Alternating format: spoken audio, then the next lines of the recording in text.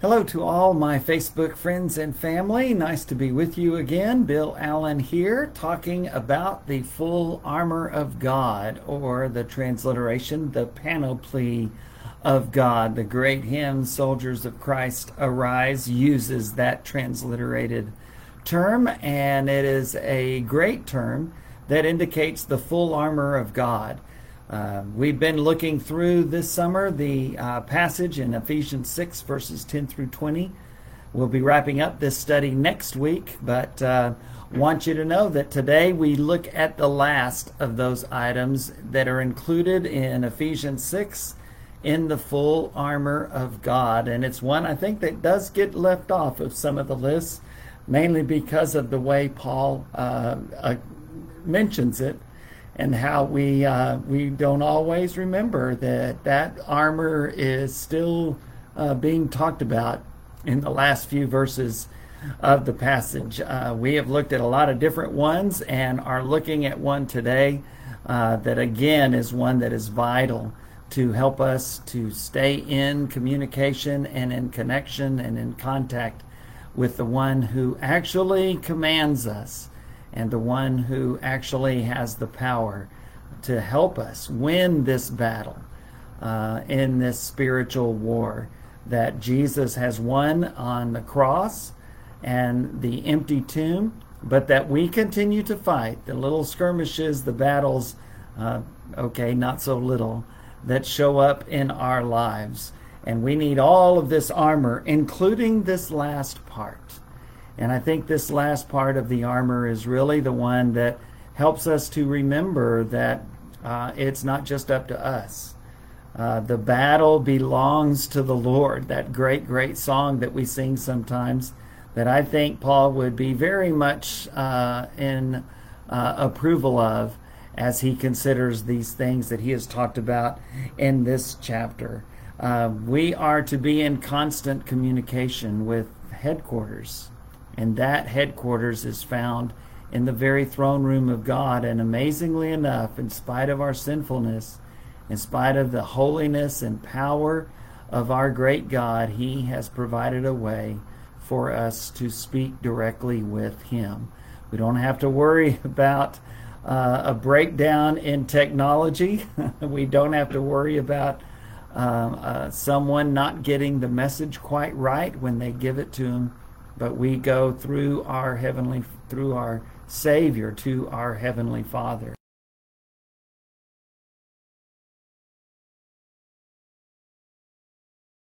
That these last few verses of this passage, Ephesians 6, verses 18 through 20, tells us another very significant and important part of the armor of God. So we'll read these three verses, Ephesians 6, verses 18 through 20. And pray in the Spirit on all occasions with all kinds of prayers and requests. With this in mind, be alert and always keep on praying for all the Lord's people.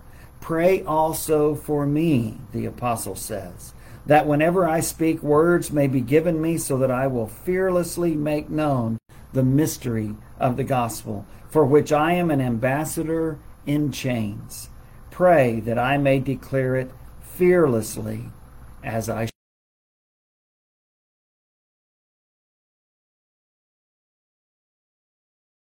committed to prayer, praying for himself and his co-workers, praying for the churches that he established and cared so much about, but also praying, asking others to pray for him.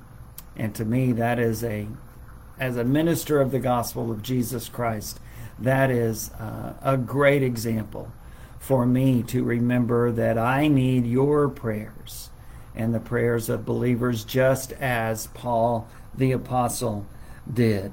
And so a few thoughts about prayer today, and then on Thursday we're going to look at some powerful prayers and some powerful prayers.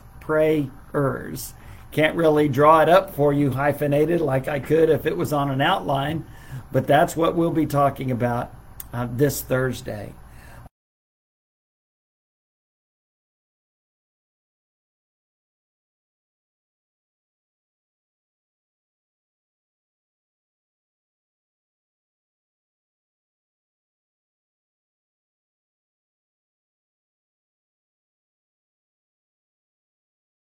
anytime. Whenever you feel the urge, pray. Whenever you don't feel the urge but know that you need to do it, pray.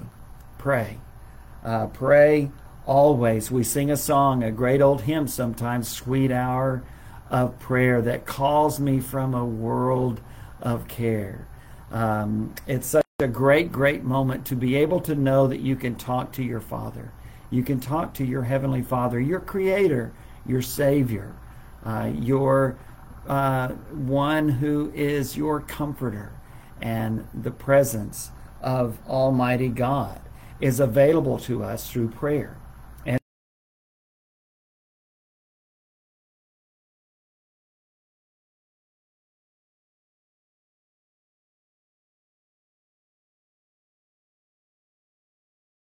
a great book of worship, but it is also a great book of prayer. And it's not just a book of prayer, it's a book of prayers. Throughout the Psalms, the writers addressed so many times their psalms and their prayers and their worship to the Lord God Himself in a very direct way. And that's a great, great thing. And as you read through the Psalms, you read through these prayers, you can pray those prayers. You read through the songs, you can sing the songs, and you can pray the songs, because that's what the book of Psalms is all about. I encourage you to read the Psalms. I've done studies on that, as you know, through Facebook, through sermons and lessons, and there's so many wonderful books out about the Psalms. I would encourage you to read the Psalms, and I would encourage you to pray the Psalms. If you have issues that you're worried about, issues such as you feel like you have betrayed the Lord and are lost in sin, you can pray the great prayers of Psalm 51 and Psalm 32 that David prayed. If you are looking for the care and comfort of God, then you can read that great 23rd Psalm that speaks about that.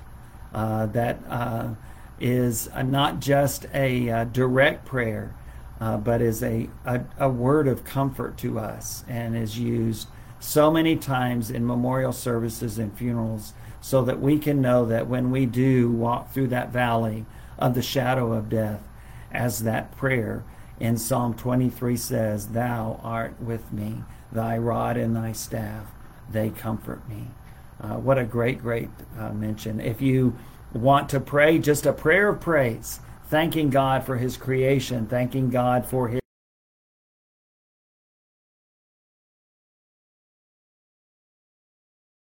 Psalm 148. From it we get a couple of great hymns. Praise the Lord, ye heavens, adore Him. And in the older translation, Hallelujah, praise Jehovah. One of the things I loved about a earlier songbook, a hymnal that we used to use, is that song, Hallelujah, praise Jehovah, was song number 148. And it is taken almost verbatim from the King James translation of Psalm 148. I just love that. I love how those worked together. So many of the Psalms are words that help put our feelings into prayers. And so I urge you and encourage you to not just read the Psalms, but pray the Psalms. Speak to the Lord in the words of the psalmist, because they put our feelings into prayer and into words. What a great, great blessing. Another great passage that reminds us to pray all the time, at any time, and to pray always, are these words from Philippians 4. We're very familiar with this passage. Much has been written about this passage. And so we'll start in Philippians 4, verse 4. Rejoice in the Lord always. I will say it again, rejoice. Let your gentleness be evident to all. The Lord is near. And then especially starting in verse 6, do not be anxious about anything, but in every situation, by prayer and petition, with thanksgiving, present your requests to God. And the peace of God, which transcends all understanding, will guard your hearts and your minds in Christ Jesus. We love those verses so much, don't we? They bring us such great comfort, but they are a call to prayer. Basically, Paul gives us a choice. He says you can choose to be anxious or you can choose.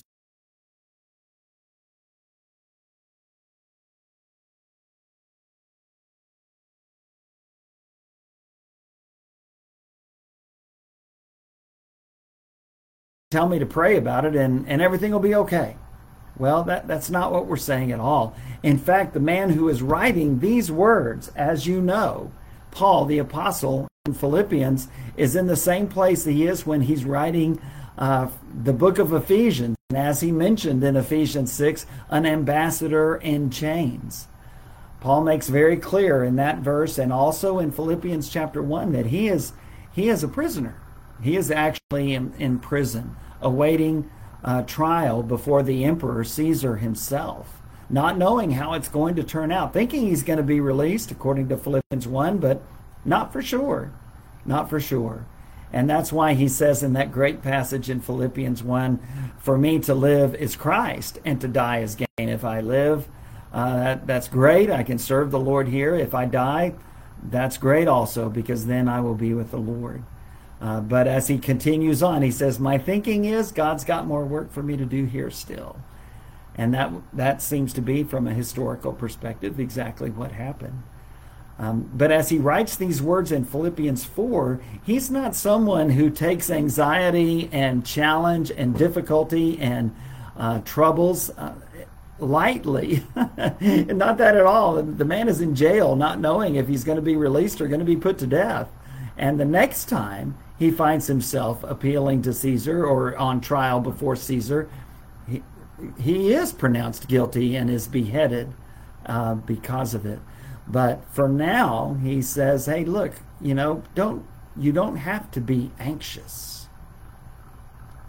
You can be. You can choose to be anxious, but you can also take those difficulties and those trials and those fears and those doubts and those questions about the present and the future, or maybe even the past, and you can give them to God. Don't be anxious about anything, he says, but in every situation, by prayer and petition, with thanksgiving, present your request to God. Pray about it, he says. Pray about it with thanksgiving. We approach God with a thankful heart, absolutely. But be willing to ask. Be willing to petition. Be willing.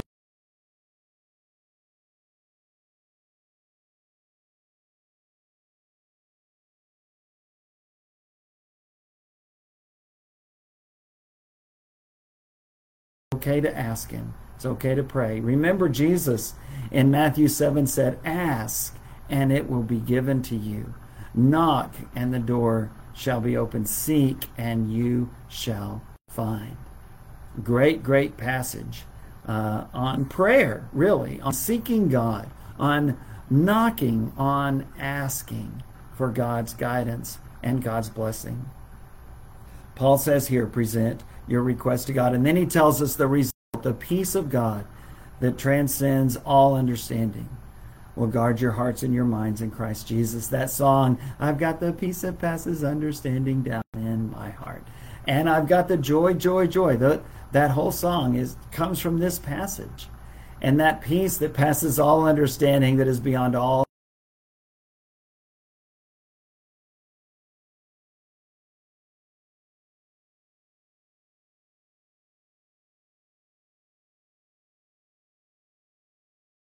going to see us through whatever lies ahead.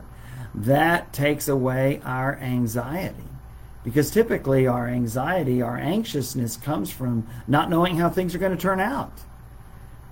And what prayer does is it's a great reminder to us that however it turns out here in this world, God will be with us.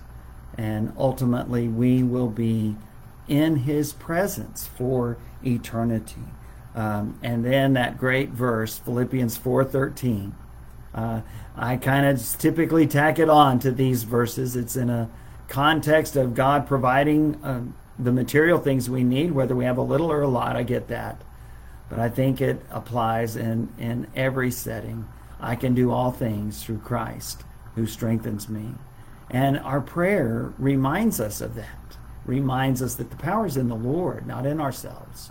So we trust in him. We take the difficulties we face and others face seriously. But at the same time, we look to the one who has the ultimate power and the one who will give us the comfort and the assurance that we need. The best time to pray, always, and a great passage on that, not just here in Philippians 4, but also in 1 Thessalonians 5. 1 Thessalonians 5, verses 16 through 18, rejoice always, pray continually, give thanks to God through Jesus Christ in everything. And so we are to always be praying. We are to be always rejoicing. We are to be always grateful. Why? Because we have the presence of God. It doesn't mean everything that happens to us is good in the eyes of the world or even in the eyes of the physical nature. It doesn't mean that we will be saved from all suffering. It doesn't mean that we'll always get our way. But what it does mean is that the presence of God is with us. And because of that, Paul could say rejoice. You know, in Philippians 4, verse 4, he began that passage we looked at a moment ago by saying, rejoice in the Lord always. I'll say it again, rejoice. He tells the Thessalonian Christians the same thing in 1 Thessalonians 5:16. And the church at Thessalonica was heavily persecuted from the very start. Remember, Paul was run out of town by the Thessalonian Jews, who later ran him out of the neighboring town of Berea. Well, that didn't stop once he left. They continued to persecute the Christians who lived there and continued to serve the Lord Jesus Christ there. And Paul addresses that in 1 and 2 Thessalonians. Rejoice always, he says. Rejoice in the Lord always. And so we do rejoice always because we pray continually. And so therefore we can give thanks in everything. In the name of God, through Jesus Christ our Lord. The best time to pray is always. It can always be that sweet hour of prayer. You don't have to kneel. You don't have to raise your hands. You don't have to close your eyes. You can do that at any time in any way. Sometimes those are all good things to do, I believe. And when you can do those things, I think it's great. It's a great exercise. Great reminder that we are approaching the great and eternal God. But we can do that when you're driving, not a bad thing. When you're in the shower, not a bad thing. When you're in the midst of crisis, not a bad thing. It's never a bad thing to pray. The right time, the best time to pray, always, anytime. And then I've shared with you before, but I want to remind us again of the best reason to pray. In my mind, this is the gospel according to Bill, okay? The best reason to pray, as I've said many times, is simply two words. Jesus prayed. I mean, it's important enough for us to say that the Apostle Paul, who was one of the strongest Christians ever, prayed.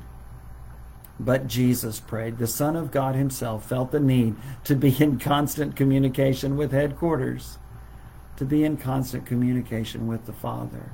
And if Jesus prayed, how in the world can we not? How in the world can we not? Jesus prayed in Matthew chapter 4. We read about the temptations, and he was praying and fasting those 40 days as he was being tempted.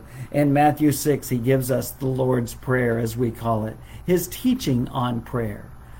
Pray this way, he says. And in Luke 11 is Luke's version of that, and he has other teaching on prayer in that passage about our loving Father who will hear us when we pray and will respond to us, not always with a yes, but he will always hear and always respond. I do believe that God answers us in one of three ways. He says yes, gives us what we ask for. He says no, and rejects our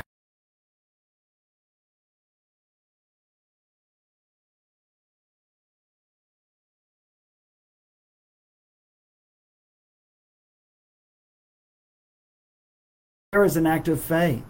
You pray to someone that you believe is greater than you. You don't ask something of someone that is less than you, that would be less likely to be able to do what you ask, but you ask it of someone who is greater than you and can actually provide or do what you're asking. Well, the same is true of our prayers. We pray to God because he is greater than we ourselves. He is the Almighty Creator and Savior.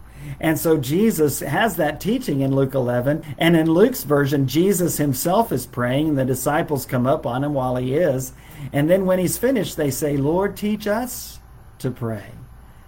And that's when Jesus gives them Luke's account in Luke 11 of what we call the Lord's Prayer. In Mark chapter 1, verse 35, it says, very early in the morning, while it was still dark, Jesus got up, left the house, went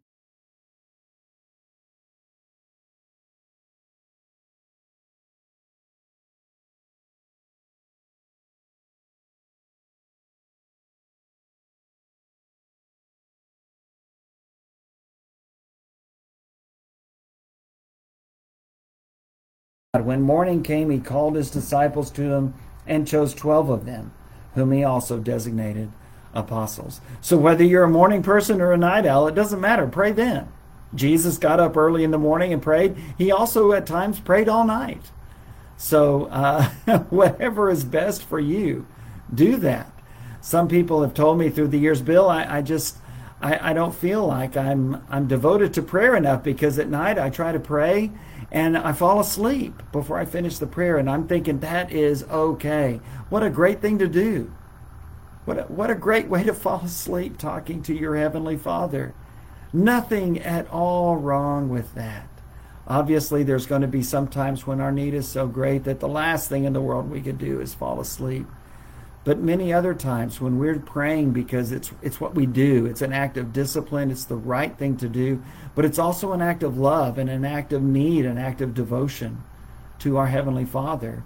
And we do that, and it brings us such great comfort and peace that we actually fall asleep. What a great way to fall asleep at night in prayer. What a great way to get up in the morning, thanking God for his protection through the night, asking him for his guidance and blessing in the things you have for the day ahead. Jesus prayed morning, during the day, at night, all night. Jesus prayed.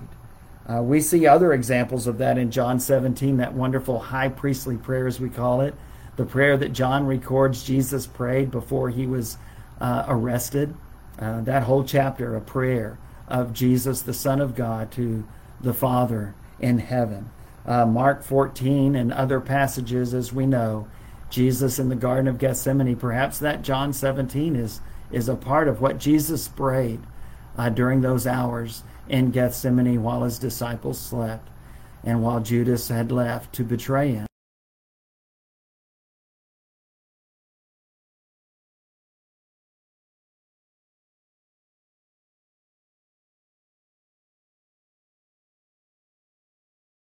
He had taught us to pray in the Lord's Prayer, thy will be done on earth as it is in heaven.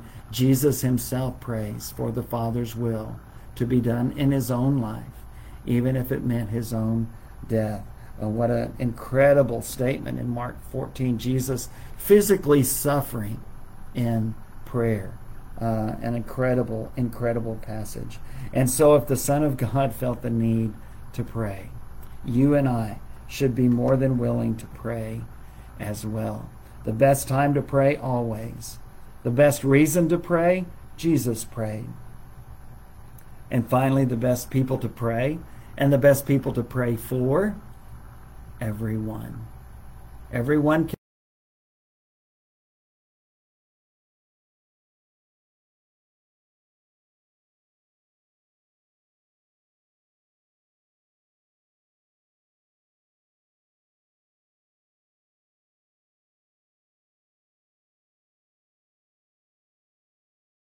Today, verse 18, pray in the Spirit on all occasions with all kinds of prayers and requests. With this in mind, be alert and always keep on praying for all the Lord's people. We're to pray for everyone. I think it's good for us to be as specific as possible with our prayers. I agree. But I think it's also okay for us to pray for all of those that are members of our church, all of those that are in our community and our loved ones. I find myself praying prayers over the last few years, asking God bless me in three distinct ways. One, to bless my church, the church where I actively attend. Secondly, to bless my family, my loved ones. And then third, to bless my nation, my country. And beyond that, to bless our world. However you pray. You've heard me talk about that acronym ACTS, A-C-T-S, as we consider our prayers. First, beginning with adoration, adoring God, giving Him praise. Second, confession, A-C, adoration, confession of our sins before the righteous and holy God. The T is, of course, for thanksgiving, adoration, confession, thanksgiving, being grateful for the blessings God has already given us.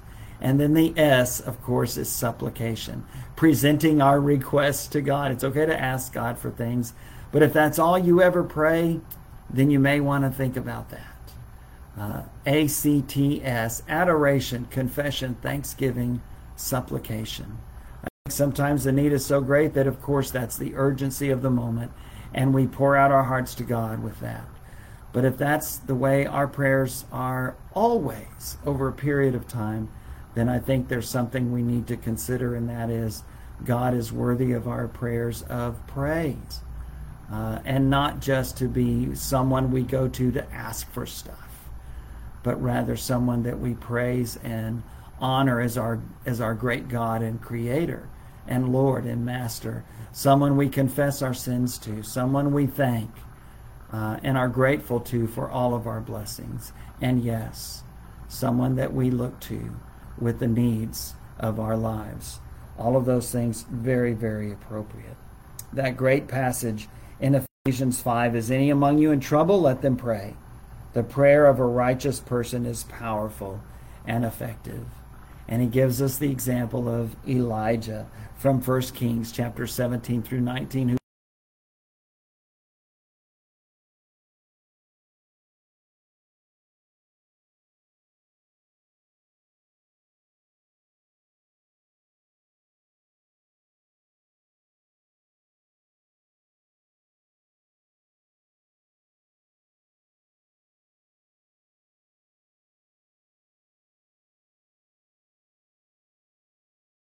examples in scriptures of Paul praying for others, churches that he had worked with, individuals that he was writing and mentioning in his letters.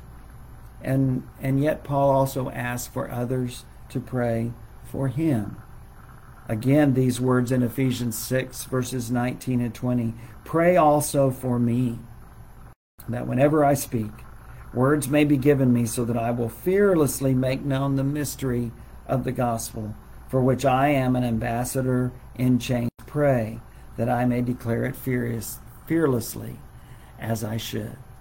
And it's with those thoughts that we'll begin our study on Thursday and talk about this prayer request that Paul has of others, but also talk about some very